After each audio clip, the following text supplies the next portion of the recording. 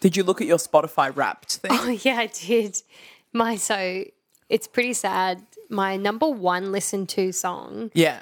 was The Daily Mail by Radiohead, Okay. which is an incredibly depressing song about how bullshit Rupert Murdoch's media machine is.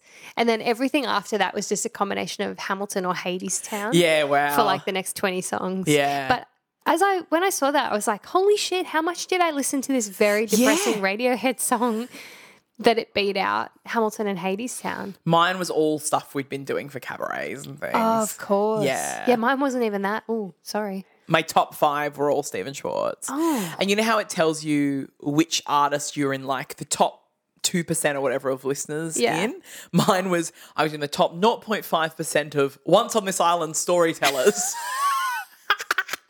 I love that. Yeah.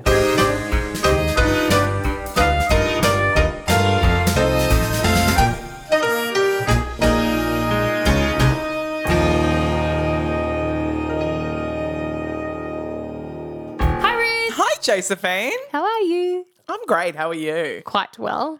We've got some blue mood lighting in the room today. Yes. What I love about today's lighting is that it is just one colour.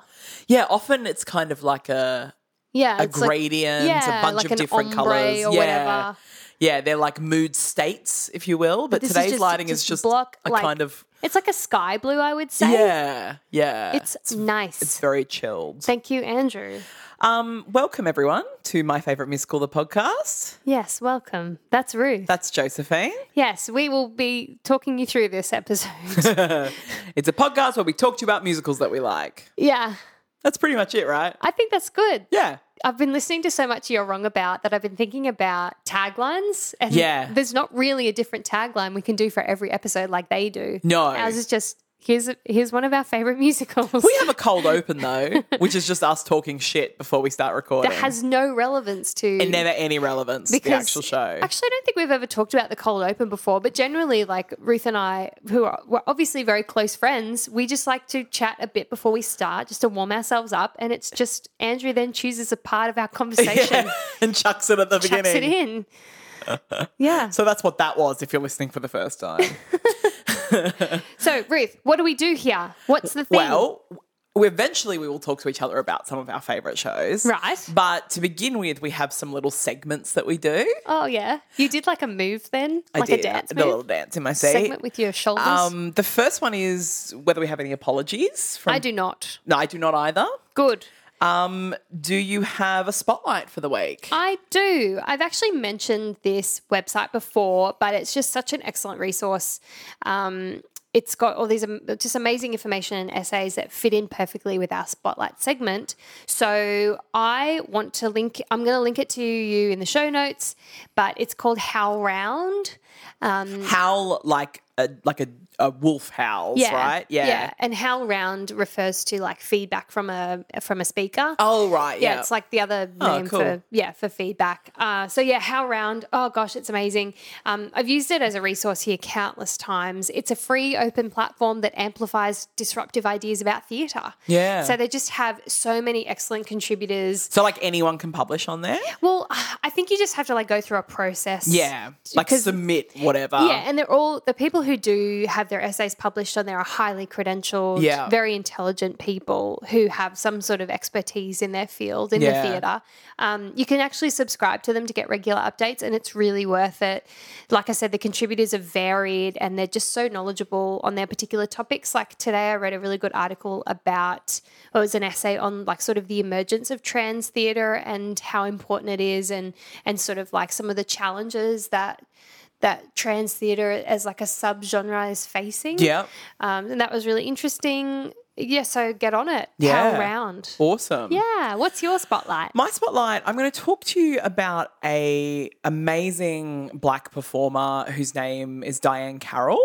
Ooh. Yeah, so I'll discuss this in my recommendations as well, but I've been reading one of the Untold Stories of Broadway books, which I've mentioned before, recommended on the podcast, by an awesome theatre historian, Jennifer Ashley Tepper.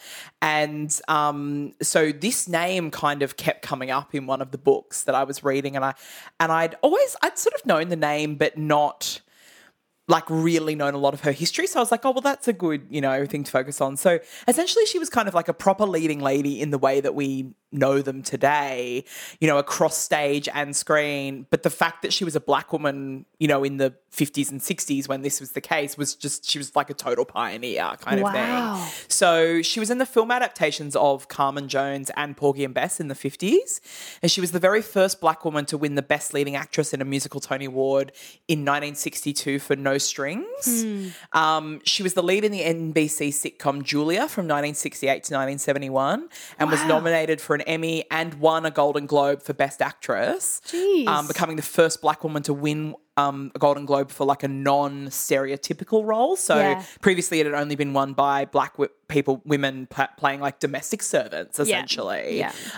She was nominated for an Oscar in 1974 for the film Claudine, and she later joined the casts of Dynasty and Grey's Anatomy when she was older. In total, in her lifetime, she was nominated for 5 Emmy Awards and 3 Golden Globes.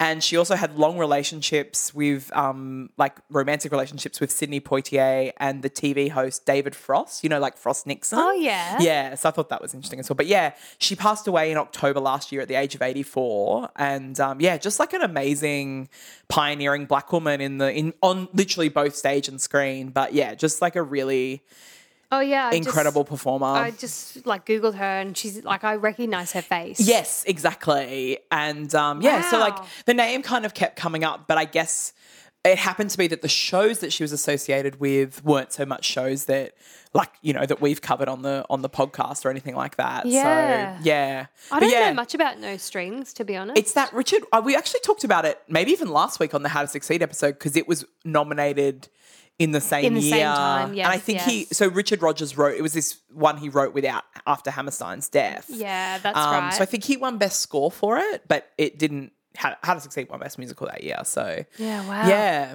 Huh. Yeah. That was good. Thank you. No worries. Okay, we then talk about Theatre Explained. Indeed. What is our topic for today? Well, we're going to talk about the Tony Awards. Oh. Yeah. That's a bit different. I know. I love it. Yeah. So the Tony Awards, the full name of the award is the Antoinette Perry Award for Excellence in Broadway Theatre.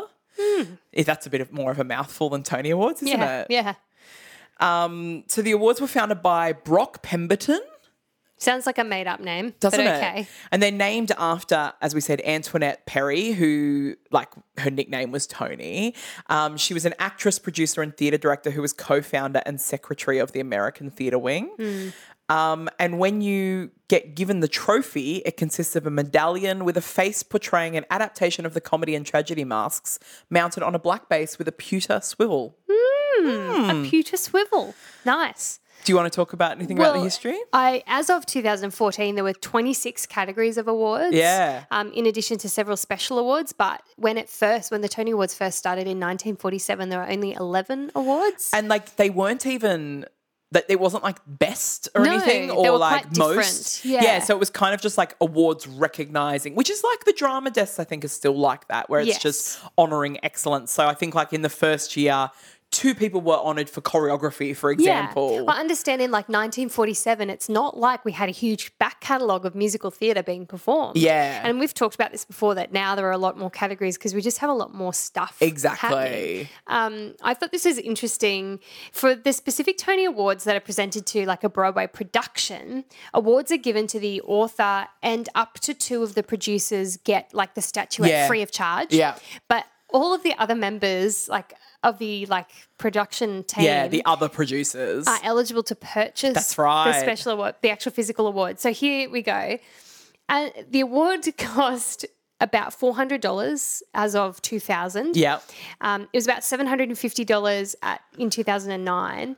As of 2013, it's been around $2,500. Oh my goodness. That you have to pay for the actual physical statue. I bet they all do though. I mean, I would. Yeah. I would love to buy one. Exactly.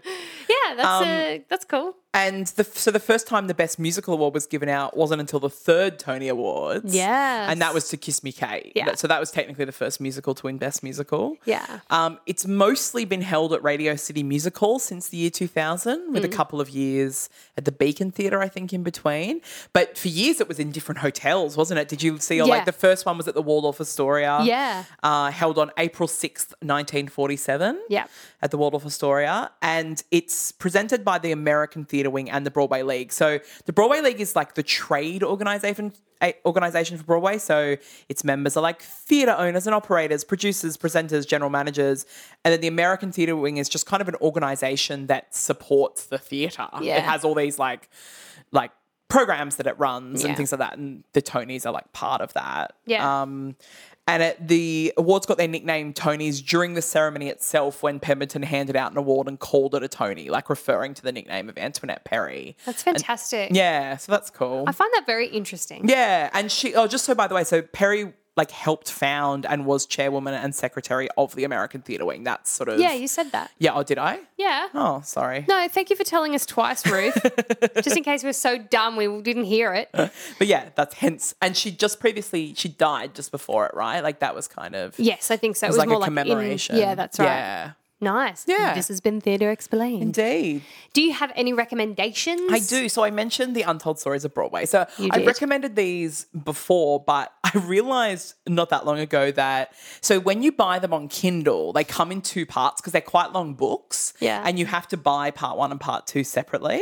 And I realised that so there's 3 volumes out. So the Untold Stories of Broadway, they go through all the different Broadway theatres. So like each long chapter is on a theatre. So like a chapter on the Majestic Theatre kind of thing. Amazing. And it's kind of like an oral history of that theatre. So much work. Yeah. And so like there's just like hundreds and hundreds of interviews that she's conducted, and it's kind of people's like own stories of those theatres and what they've heard, and you know, maybe they saw a show there when they were a kid, or it's one that they've done a show in, and it's not just actors and directors and producers. It's like, you know, like Tony Massey, who works for us, who like sells merch at Fandom, like he's in the book, you know, right. like things like that. Yeah. Stage doorman and you know, all that sort of thing.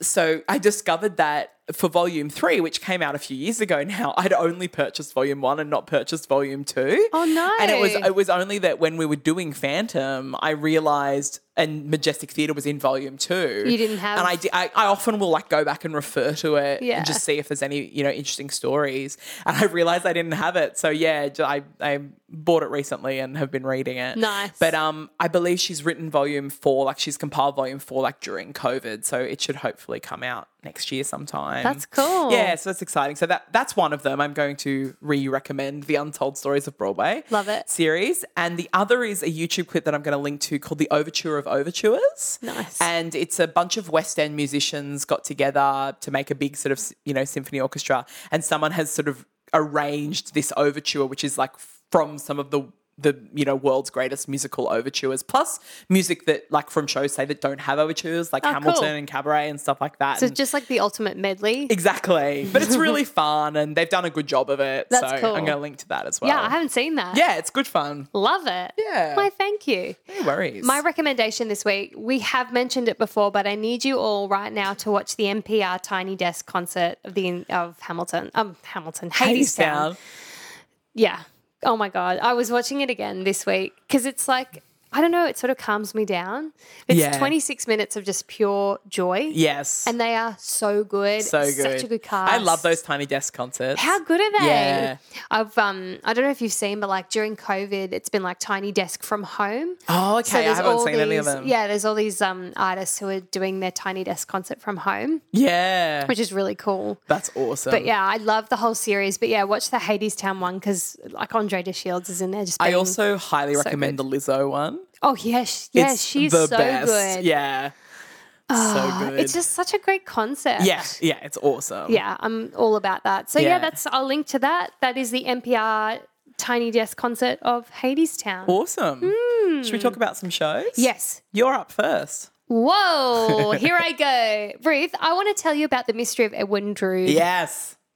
I say that. I actually don't know this show particularly well. I've never seen it. Really? Yeah, I know some of the songs. Interesting. I would love to see it. I think you would love this show. Yeah, I think I would too. Yeah. I love the concept. Oh, yeah. Yeah, I wish I'd seen that revival a few years ago. Oh, I know, right? Shit. Okay, here we go. I actually don't know how this came to my world. And that seems to be like a bit of a theme lately. What I think is that here's what I did when I was a teenager. I collected and coveted cast recordings. Yeah.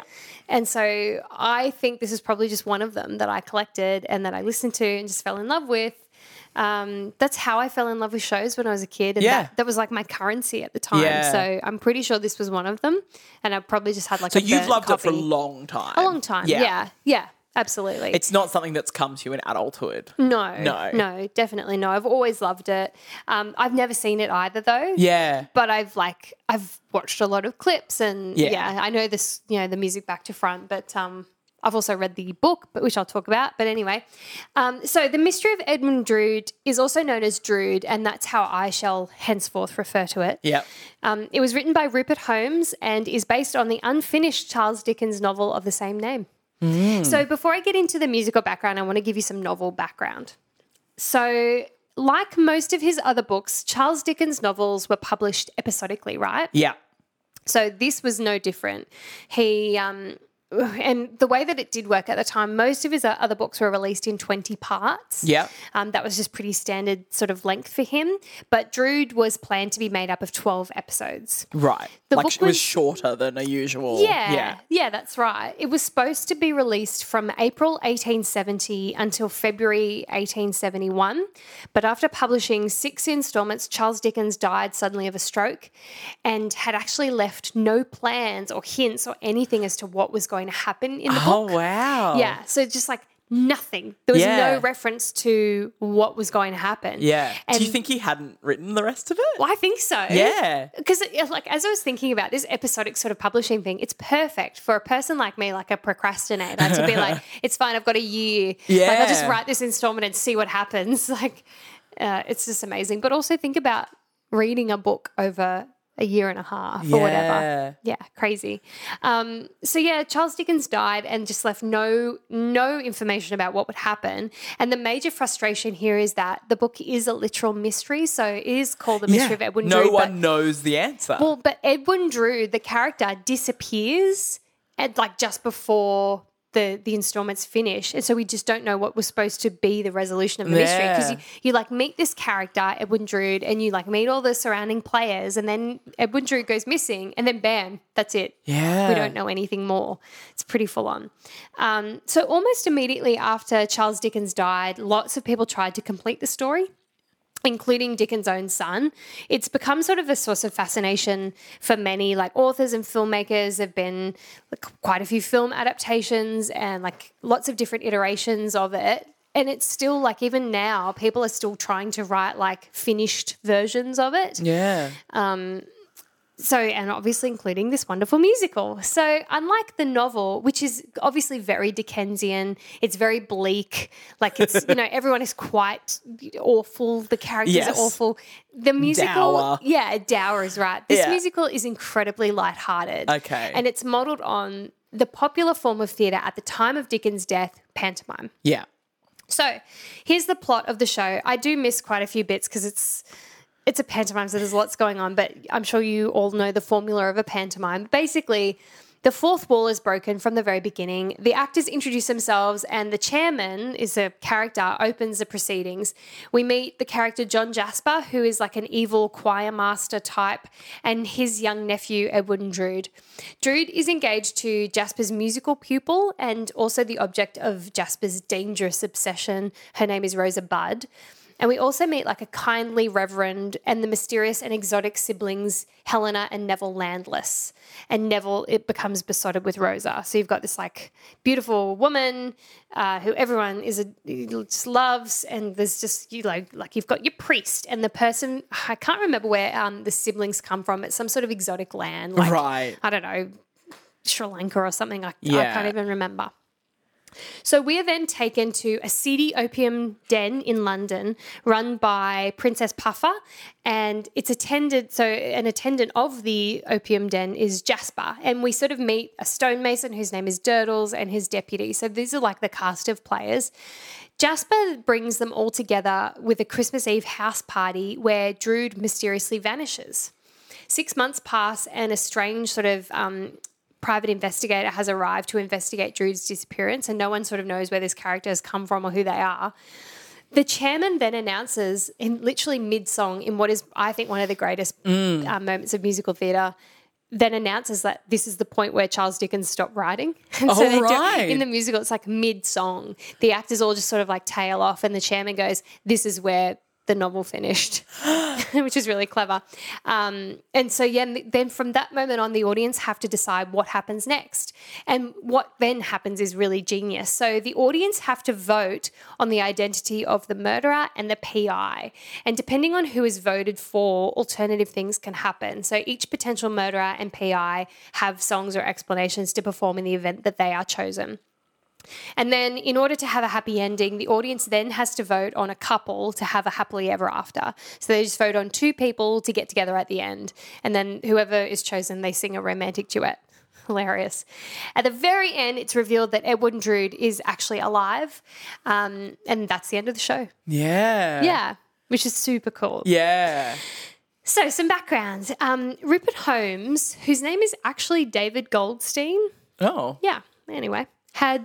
So Rupert Holmes had found success as a songwriter and a recording artist. He's actually known for the Pina Colada song. Yes, I think I did know that. Yeah, that's a funny little fact. Yeah, he also had written like a whole bunch of songs that Barbra Streisand performed. Yeah. So like a pretty, successful dude.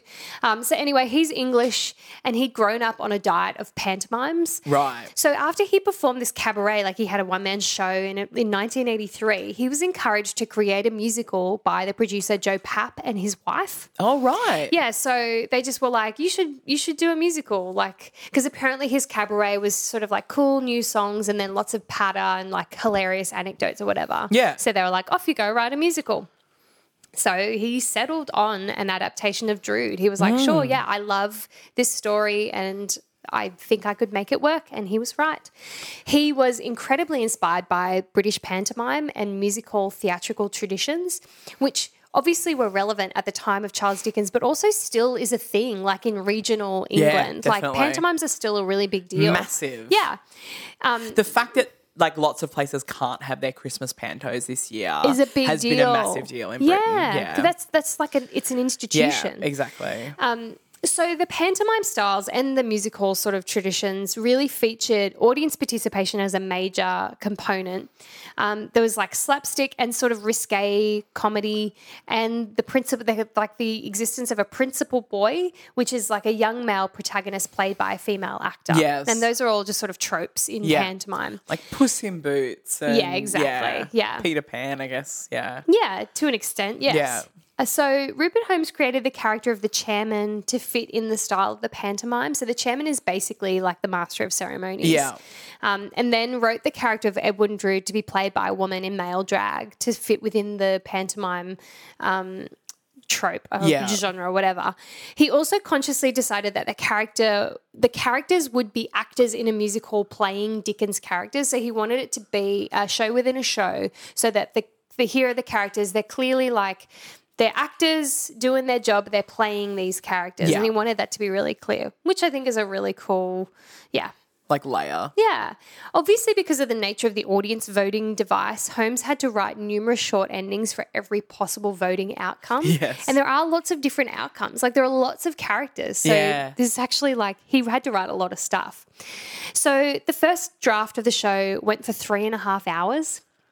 Holmes actually performed it solo for Joe Papp, who offered to produce the show as part of the New York Shakespeare Festival, which I think is also called what is it, like Shakespeare Outside or Shakespeare in the Park? Shakespeare in the Park, that's it. Like in Central Park. I don't know why it's not called Shakespeare Outside. That's such a sexy title. Yeah, there's that beautiful theatre in Central Park called the Delacorte Theatre. Yeah, which is exactly where it played. Cool, yeah. So as part of the New York Shakespeare Festival, Drood happened, and Joe Pappard said, like, if it goes well, we'll transfer it straight away to Broadway. Yeah. So the show premiered at the Delacorte Theatre on August 21st, 1985, after only 3 weeks of rehearsals.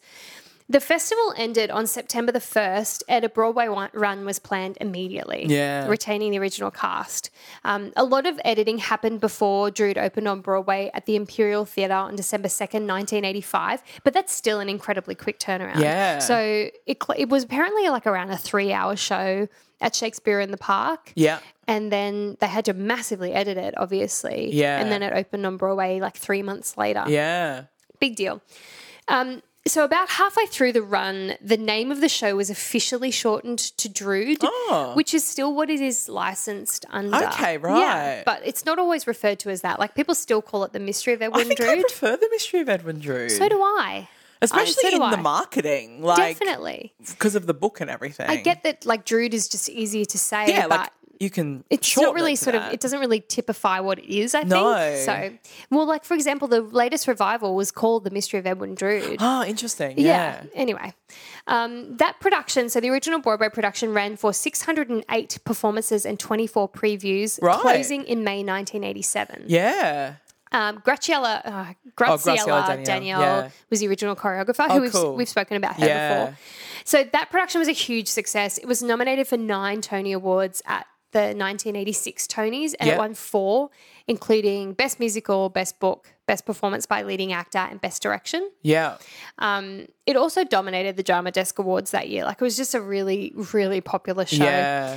There was then a US tour, like, pretty much immediately after the show closed on Broadway, and it also opened on the West End in 1987 at the Savoy Theatre to great success. Yeah. It's had a ton of productions. Yeah. And it's really popular for amateur societies. I bet, yeah. Like, it's a well-known genre. It's easy to trot out. The most notable production I want to talk about is the Roundabout Theatre Company's 2012 revival presented at Studio 54. Yeah. So you missed this one, did you? Yeah, like, that's not a time in which I was sort of going to America yet. Yeah. Such a bummer. So that production starred Chita Rivera and Stephanie J. Block, and it was excellent by all accounts, like, just sensational. You can listen to that cast recording on Spotify, and in fact the original cast recording is not on Spotify, but it is available in the world. But yeah, I've linked to the revival because it's so good. Yeah, it was such a good cast. Like, I think Betsy Wolf's in there. Who else? Well, because it's an ensemble cast, there's heaps, but it's just everyone's incredible. Yeah, everyone's incredible. I think it was a scandal that although the revival was nominated for 5 Tonys, it didn't win any. Yeah. Like, I think Stephanie J. Block was robbed. Well, I think we've talked about this before, but when she eventually won for the Cher show a couple of years, or like last year. It was like atonement for It was atonement for a lot of, like, like a lot of the other years in which she didn't win. Yeah. Well, to not win for this and falsettos is just like, what the hell? Yeah. So the reason it didn't win the Best Revival Tony that year, that was the Pippin revival year. Oh, okay. Interesting. Which is, I think the reason, like, knowing that Pippin revival is that the revival of Drood didn't really do anything particularly different. Yeah. It also didn't really need to do anything different. Like, I think Pippin needed an overhaul. Exactly. And it got a really good overhaul. Yeah. But Drood didn't need that. Like, it's already a great show. Yeah. So I think everyone was just surprised to enjoy Pippin for the first time ever. So there we were. Okay, so some fun facts. Rupert Holmes wrote the book, the music, the lyrics, and the complete orchestrations for the show. Oh. And it's interesting because, like, when you read about it, some people say that he's the only one to do it on Broadway. Oh. And then because of the orchestrations. Yeah. Well, like, obviously we know a lot of Father, Son, Holy Ghost musicals, but this is, like, also the complete orchestration. I feel like you're really into Father, Son, Holy Ghost musicals. You've done quite a few. I have, haven't I? Yeah, you have. I'm all about extreme talent. But I found it really hard to find if there were many other people who'd done all of those things. So if you out there know if there are more, please let me know, because that to me seems like such a unique combination. Yeah. That really, like, he owns the entire thing. It's all him, you know, wow. So this was the first musical to ever include audience participation in the form of voting for an outcome. I bet, yeah. And has there been another one since? Like, do we have any other musicals? Well, not where the ending changes, no. Yeah. It's just such a cool, it's like Choose Your Own Adventure. Yeah, it's awesome. Live in theatre. Yeah. And I don't know about you, but Choose Your Own Adventure was totally my jam when I was a kid. Yes. Like the number of Goosebump Choose Your Own Adventure books I had. Holy shit. I am right there with you. The frustrating thing I imagine about seeing Drood, because when I would read those Choose Your Own Adventure books, I would like choose one and read it, and they'd be like, okay, now I choose another one. Exactly. So I would be really frustrated. You'd want to come every night. Exactly. I'd be like, but can I just see the alternatives? A little bit like that with, like, I loved that when we did Spelling Bee. Loved that. The way the audience participation worked is that the show really could turn out quite different each night. Yeah, and I suppose the difference with Spelling Bee is that it never affected the ending of the show. Exactly. Like it doesn't choose a murderer for you. Like. But yeah, I don't know. In my head, I think, I love the concept, but it would not satisfy me. I'd want to know all the potential endings. Because like each of the characters has like a different, if they're chosen to be the murderer, they have like a different motivation for why or how it actually happened. It's just funny. Anyway, I love the idea. So another fun fact, it's never actually stated in the original novel whether Edwin Drood is murdered or if he just disappears. So like because Charles Dickens died so soon, we don't know. Like, we know that the character disappeared. We don't know whether he was going to show up murdered. Yeah, or like he comes back in the show, but that's not necessarily. No, that's because we just don't know. Like, it's never, because it never gets to the part of the novel where you find out that he was murdered or if he ran away, or no one knows. Yeah. So I sort of love that fitting in with that pantomime genre. Rupert Holmes is like, just bring him back. Yeah, he comes back at the end. He comes back. It'll make sense. Don't worry. The music of so I was listening to the the cast recording again today, and just reminding myself about how good the music is of this show. Yeah. But it's so typical of the genre in a way that is comforting. Yeah. Like it actually feels like, because when I was at school, we did all these like second-rate musicals that were like no one had ever heard of them before, but they were cheap to put on. They were cheap to put on, but they were all like in the same style. But it was familiar because you were like, I know exactly who all these characters are. You're just plonking them in a different, like some sort of racist setting. It always was. It was like Egypt or Arabia or whatever. Yeah.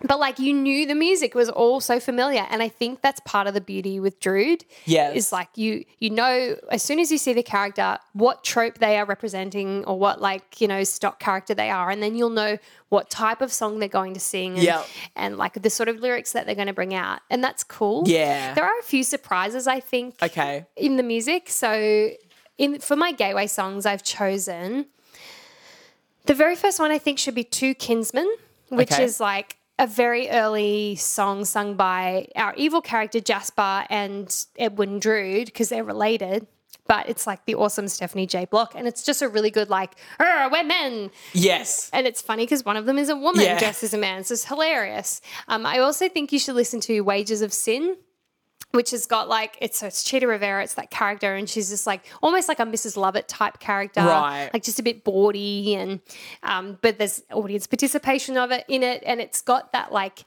sea shanty sort of feel. Yes. So you feel like you've heard the song a million times. Yeah. It's really great.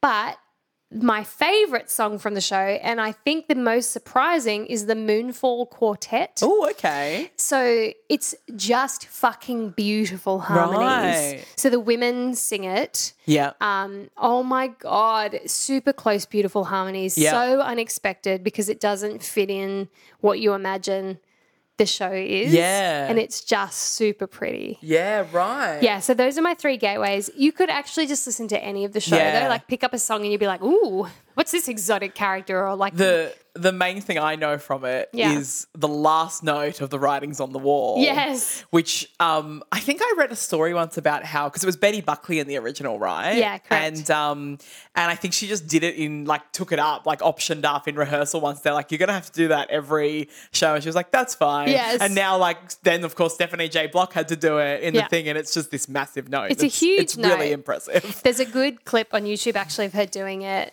and it's just a great number. And she's just so good. Oh, my God. I'll link to that, actually. I'll link to her doing that because it's so good. But yeah. Awesome. That was Drood. I really would love to see that show. I think it would be super fun to watch and also do. To put on. Yeah, I would love to. Every week, Josephine and I, we'll research a show and they'll be like, can we do this show? Should we do It happens almost every week. Literally every week. Yeah. Shane's still talking about Ragtime from whatever I did 2 weeks ago. He's like, could we do Ragtime? I'm like, but did you listen when I said that it's not a successful show? You can't put it on. It's so expensive. It's such a big cast. It's such a huge orchestra. And he's like, but can we do it? Couldn't we try? I actually think you'd be a really good, who's the character I'm thinking of? You'd be a really good Puffer, Princess Puffer. Cool. The chick who runs the opium den. Excellent. Well, I should run an opium den. So you that's should. Appropriate. Yeah. So, Ruth, what do you want to tell me about? Today, I actually don't know. Do you really? I actually don't. I've forgotten. Today, I'm talking to you about a little show called Joseph and the Amazing Technicolor Dreamcoat. Oh, Ruth. I'm actually glad I didn't know about that. Oh, she's so sad, everyone. You need to just, get with the program, Josephine. I just realised I don't have my percussion in front of me. to shake. So I can't even demonstrate You can't even demonstrate your disappointment in me. So I mentioned in our Jesus Christ Superstar episode that I had both Superstar and Joseph on cassette when I was a kid, and I listened to them both incessantly on my Walkman, all through my childhood. Those were my two big shows, you know, when I was a kid. This is probably pre me being obsessed with Into the Woods, I think. This is because I know I had Into the Woods on CD, so that's how I know it was pre Into the Woods. I had these on cassette. Do you know, I think I had this cassette book. It was those yes. And it was big. It was bigger than A4. And so when you opened it, there were 16 tapes in there. Yep. And it opens up. So it's two sides and they're all stuck in plastic. Yes. But I think it was all Andrew Lloyd Webber. I had Joseph, I had Jesus Christ. Probably Cats. Yeah. And there was just Maybe something Phantom. else random. I think you said you had Phantom on cassette. Yeah, I think in the I had Phantom. Episode. Yeah. Why did I have that? So I also saw the show in Sydney probably in 1993. Ooh, so I think it may have been my first professional show that I ever saw. I'm pretty sure I still Do you remember it? I still have my program. Yeah, I do vaguely remember it. Jeez. It actually made me really happy doing the research this week because I didn't think I'd ever been to what was Her Majesty's Theatre in Sydney. Oh, yeah. And because it was demolished in the early 2000s. Yeah. And I discovered that this is where Joseph was. And I did go and see it there. Wow. And so, that just made me really happy because that's a theatre that a lot of people I know who are a bit older than us have some really happy memories of that theatre. And you're a completionist. Exactly, I am. And so I always assumed I'd never been there because I have no memory of it. So discovering that I went there was made my nerd brain very happy this week. That's awesome. Yeah. I definitely have a few issues with the show that I will discuss, but unlike my experience rediscovering Starlight Express a few episodes ago, I still think this show is full of bangers. I think it is a great show for kids to do with a few changes. Yeah. But I really do. I still believe that it's got a great score and all that sort of thing. It has held up for me. I was still dancing around the room a lot this week. Interesting. Yeah. Good on you. So, music by Andrew Lloyd Webber, lyrics by Tim Rice, the classic team. What a team. So this was technically... When they're just teenagers. Yeah, so technically actually not the first musical they ever wrote together. So it was the first performed of theirs. So they wrote a show called The Likes of Us together in 1965, but it wasn't actually performed publicly until 2005. That was technically their first show they wrote. So it is based on the coat of many colours story of Joseph from the Bible's Book of Genesis. And so basically we start off with a narrator character who sings a prologue to us, introducing that they're going to be telling us a story of a boy, basically a tale of a dreamer. That's sort of how it's set up to us. And then the story that we get told. So Joseph lives with his father Jacob and his 11 brothers, of who he is by far the favourite, which his brothers really resent. And Jacob has just given his son a multicoloured coat, the aforementioned Technicolor Dreamcoat. Joseph also has these sort of fortune-telling dreams, and he has dreamt and told his brothers that he's going to rule over them all one day. He sounds like a dick. Yeah, I actually think it's actually played best as kind of a dick. Yeah. I actually think that's how it's best played. So the brothers basically decide they're going to stop this by killing him, but end up I wish they were successful. Instead, they end up selling him as a slave. They don't quite kill him, but they sell him as a slave instead. What is worse, I wonder? So they tell Jacob, their father, that he's dead, that Joseph is dead, and basically pretend to be sad. Meanwhile, Joseph's ability to prophesize dreams helps him work his way up to become the Pharaoh's right-hand man. Joseph's brothers end up coming back to him to beg for food, and he forgives them and gets his multicolored coat back, and everyone is happy and sings a 9-minute mega mix. And that's the entire story. Yeah. Yeah. Like, really. Yeah.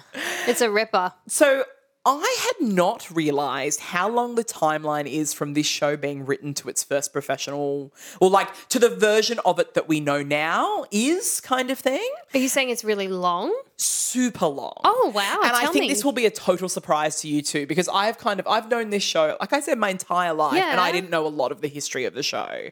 So as I mentioned, Andrew Lloyd Webber and Tim Rice first start working together in 1965 when Tim Rice is 20 and Andrew Lloyd Webber is 17. Jesus.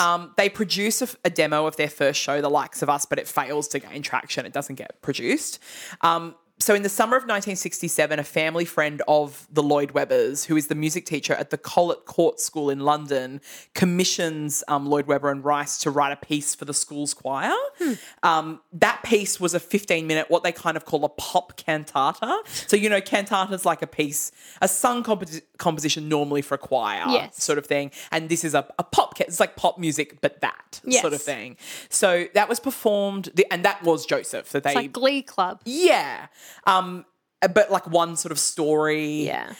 So that was performed at the school on March 1st, 1968, and they do a second performance at Lloyd Webber's Family Church, Westminster Central Hall. Like, that's the first version of Joseph. At his family church. Yeah, and the school that they get commissions to write. So in the audience that night happened to be one of the children performing's parents, Derek Jewell, who was a Sunday Times music critic, and he reviews it in the newspaper. The amount of legs up that rich people get insane. Just like, I think they both come from fairly wealthy families. Of course they do. Ugh. So it's performed for a third time in November 1968, and by this stage, the piece has been expanded to 35 minutes. That was at another church, I believe. And Decca Records releases a copy of that third performance, and Novello publishes the lyrics and the sheet music. So by this stage, it's a 35-minute piece, right? They basically then go off and do Jesus Christ Superstar. Yeah. Like, we're now at that stage of their career. Wow, I did not know that. Yes, yeah. So it has its success, and they use the popularity of Superstar to launch Joseph in the United States as the follow-up show to Superstar. Are we pretending that Andrew Lloyd Webber actually did write Superstar? Shut up. Are we living in that world? Did. You know he did. I still don't believe it. So, interestingly, like the first production in the US is just an amateur production. So, in May 1970, it's done at the Cathedral College of the Immaculate Conception in Queens, New York. Like, that's the first production. That sounds like a fun place to be. Yes, doesn't it? So, we're now up to 1972. Mm-hmm. The show is done at the Edinburgh Festival and then in London, both by the Young Vic Theatre Company.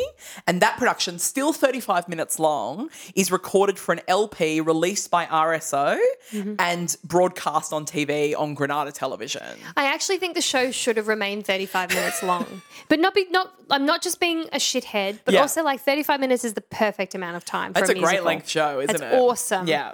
So it then transfers to the West End. So we're now up to like 1973, and they first wrote it in 1967. So we're already like 6 years in. Yeah, wow. So it it transfers to the West End at the Albury Theatre, which is now called the Noel Coward Theatre, on the West End from February 1973, where it ran for 243 performances.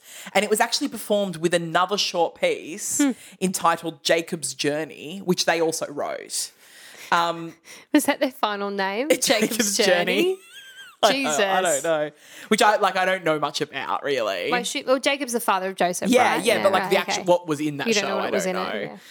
So from 1974 to 1981, that's where we really get the final sort of modern version of the show. So long. Yeah, and it's performed with productions in regional Britain, in Ireland, and the United States. So it has an off-Broadway production at the Entermedia Theatre in 1981, and that transfers to Broadway at the Royale Theatre, which is now the Bernard B. Jacobs Theatre, on 27th of January 1982, running to 4th of September 1983. And that's really that's the show now. The show that we know now, kind of thing. That's really like its premiere. And I will say, though, that's the show that we know now. It's not really the production that we know now yet, though, right? It's still quite sort of, it feels very 70s still, that production, and a bit more like hippy-dippy sort of. Right. So the original narrator on Broadway was Laurie Beechman, and the original Joseph was Bill Hutton. But notable Joseph replacements on Broadway were Andy Gibb, who was, the little brother of the Bee Gees, who died quite young, quite tragically, like drug overdose or like from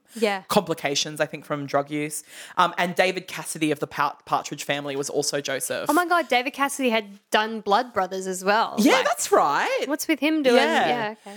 So the show is then restaged in 1991 at the London Palladium with Jason Donovan as the lead. And that really... We all remember that's that footage, the version right? that we kind of know now, right? Yeah. So the cast album of that production is a huge hit. It spends 2 weeks at number 1 in the UK, and the single Any Dream Will Do also spends 2 weeks at number 1. If I never hear that song again, I will be happy. Shush you. Okay. It goes back to Broadway in 1993, playing 231 performances at the Minskoff Theatre. It's not as long as I thought it. Like, none of these, I mean, I think, honestly, it's kind of more successful in the UK than it is in the US. Yeah. And B, it's also, I think we know it more as, like, a regularly performed kids show than like, why would I go successful see that? commercial sort of show. Yeah. So in 1999, the direct-to-video film adaptation is made with Donny Osmond as Joseph, Maria Friedman as the narrator, Richard Attenborough as Jacob, and Joan Collins as Mrs. Potiphar. It's had stints on the West End in 2003 at the New London Theatre, 2007 at the Adelphi Theatre, which... by the way, starred Lee Mead, who had just won the reality show Any Dream Will Do to play Joseph. So that was, basically that was the second, I think, musical theatre reality show they'd had in the UK. The first was the Sound of Music one, which I think was called How Do You Solve a Problem Like Maria? Yeah. So this was the second one that they did. They've done quite a few in the UK. It returned to the Palladium in the summer of 2019, which actually was due to also do a return season this year, but has been delayed to 2021 because of COVID. Yeah. And Jason Donovan returned to that production, but as the Pharaoh this time. Oh, yeah, nice. Yeah. So on February 20th, 2020, there was a concert production produced in New York City as like a 50th anniversary production. So directed by our love, Michael Arden. And just listen to this cast. So Noah Galvin was Joseph. 3 performers shared the role of the narrator. Cool. Jessica Vosk, Eden Espinosa, and Alex Newell shared the narrator. God. Yeah, so basically 2 Elphabas and Alex Newell, would also be an incredible Elphaba. Shit. Merle Dandridge was Pharaoh, so a female Pharaoh. Yeah.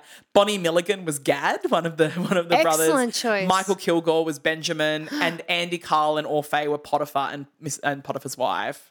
Oh shit! Right, ridiculous cast. That is a ridiculous cast. So some fun facts. So Technicolor in the title is spelt in the US spelling because it isn't the actual trademark of the Technicolor company. Yeah. And that, the trademark appears when you write the full name of the show, you have to put the trademark for Technicolor in the show. Yeah.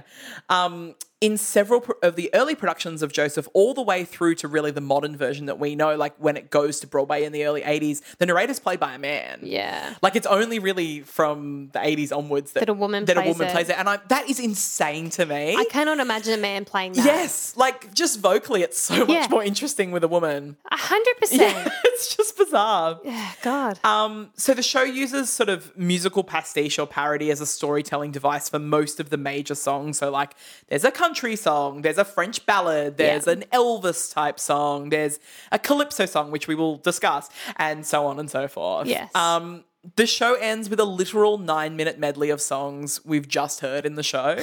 A massive Such mega a mix. shit You way to either love end. it or hate it, and I love it. It's and a Josephine disgrace. hates it. It's a fucking disgrace. So let's talk about what definitely needs to change in the show for it sort of to continue being performed in the modern time. So for me, the biggest issue, and I think people are generally recognising it now, is the song Benjamin Calypso. Yes. So they've basically chucked a calypso song or a song in calypso style in, just generally sung by a bunch of white boys. Yeah. Like that's sort of the idea. It's also been that Benjamin is often sort of tokenly played by the one black person that they're putting in the show. Yeah. And also like he's the one they've pretended has stolen the golden cup in the song. Yeah. Like there's even a lyric, Benjamin is honest as coconuts. It's like the whole thing is just really gross. Yeah. So I think if you are going to do that show, that's the thing you've really got to change, you know. And they have been in sort of more modern productions. I don't know how far you can. I mean, honestly, like one of the biggest changes is just making sure your cast is really diverse, if nothing else, you know. But yeah. So the biggest thing that I sort of didn't realize is that the version that I would have listened to obsessively on cassette when I was a kid was actually fairly recent in the scheme of things. Like when I realized, like, in my head, listening to that cassette, I was like, this is a really old show. You know, I knew it was like the first show he'd written and that sort of thing. But actually, that production was probably only a couple of years old. That is actually tripping me out because I was the same. I just always knew that Joseph was old. Yeah. But I didn't realize that actually, well, it's not really even technically true. Like they just wrote a little bit of a thing that they then extrapolated a lot later. And just over time, it became this, because now it's like 2 hours with an interval. Yeah. Which, don't get me wrong, is still short for a musical. Yeah. And I still appreciate that. Yes. But mostly it is like Mega Any Mix. Dream Will Do didn't used to be at the beginning. You know how it now, like it's like prologue, then Any Dream Will Do. Yeah. That didn't used to be at the beginning. Yeah. You know, obviously there's a 9-minute mega mix. All these things have been Why added. 9 minutes though, really? I think just because they were adding time. It's just so stupid. Yeah. I hate So it. to me, this show only really works when it is done as like high camp. Yes. And I think it does work in that context. Yeah. And like that concert production at the beginning of this year, I bet was just over the top ridiculousness. And that's where it works. I would watch a concert of this show. Yeah, would you? Definitely. Yeah, you just think, well, and to be honest, that's kind of how people stage it most of the time. Yeah. I mean, not fully like that, but that is really how people do it. I also think you're right. This is a perfect show for children Yes. to do. And that I appreciate that because I don't actually think there are that many great options for children. No. That are also appropriate for an audience of children, not Yeah. just children performers. Yeah. But this show works really well with kids performing it. I agree. I think better than when adults perform it. Like, I really enjoy Well, like teenagers, yeah. Yeah. Yeah. Like early high school, I think is I'm kind thinking of the like perfect age. 14-year-olds, like off you go, do Joseph. Yeah, exactly. And Yeah. I think you can really have fun with it in those Totally. ways. And I do think that the songs are legitimately really catchy. Yeah. Yeah, honestly.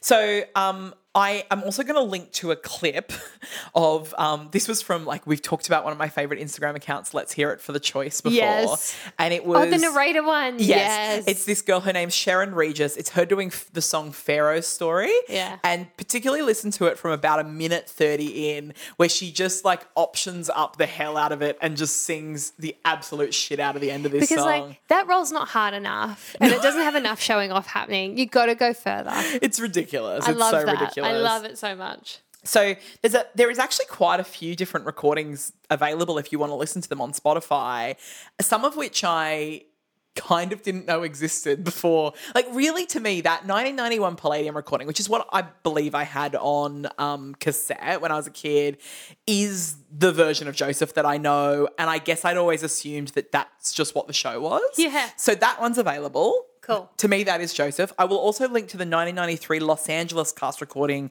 which is that, like, kind of the Broadway revival. Like, that cast went on to do the Broadway revival Nice. in 1993. I quite like, they do a bit more sort of the narrator makes some more interesting vocal choices and stuff in that one. So that's fun to listen to. That's cool. But then like the original cantata recording is on there. Oh, that is super cool. And also the 1973 West End recording, like when it was still a 35-minute show. So it is very strange to listen to. It is very old-fashioned and not really the show that you know now. But if you're a Joseph, nerd, by all means listen to it. Yeah, that's cool. So some gateway songs. So I am going to go for like some of the bigger hits because I do think that they're good standalone songs, and as much as like Josephine said, like you've probably heard them to death in your life and never want to hear them again, there's a reason that they're the songs that people know. So Any Dream Will Do is one of those.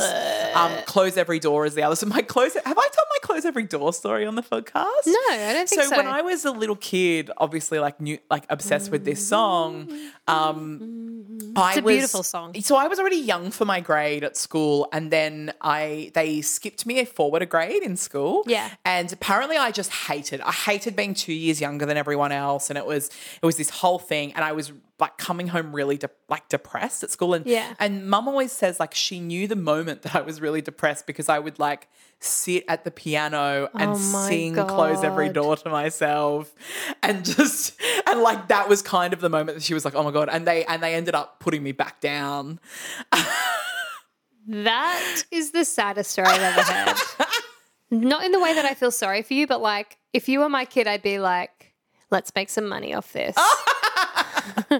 Hilarious. So yeah, that was sad me in like 94. Oh, Ruthie, it's the perfect song to sing if you're sad though. Yeah, right. If you're in a prison. Yeah. It's perfect. Close Every Door, and then Go Go Go Joseph, which is the Act 1 finale. Yeah, that's a good song. Which is just like a really catchy, such an earworm. Yeah, that ends the first act is the other one that I've listed. Yeah, okay. Yeah. That one's hard. Like you could choose any song really. They're all very catchy. They're all pretty catchy. And there's not that many either. No. You get through it pretty quickly. You do. Lots of reprises. Except when you get to the Mega Man. Which is 9 minutes. So long. So yeah, that's Joseph. Ooh. I enjoyed that more than I thought I would. Okay. Mainly because of your brevity, You sort of made your mind up about Joseph. Yeah. And you've discovered some history that you didn't know. The history was very interesting. Yeah. The idea that it's not the show that just I listened to in 91 hadn't been that way forever was quite mind-blowing to me this week. Yeah, that's really messed up my brain as well. Thank you. Well, thanks, Ruth. That was refreshing. Yes. She still hates the show. I still hate everything. Thanks. Thank you, everyone at home, for listening to My Favourite Musical, the podcast. You can follow us on Instagram. Yeah, you can send us an email. Send us an email at myfavouritemusical@gmail.com.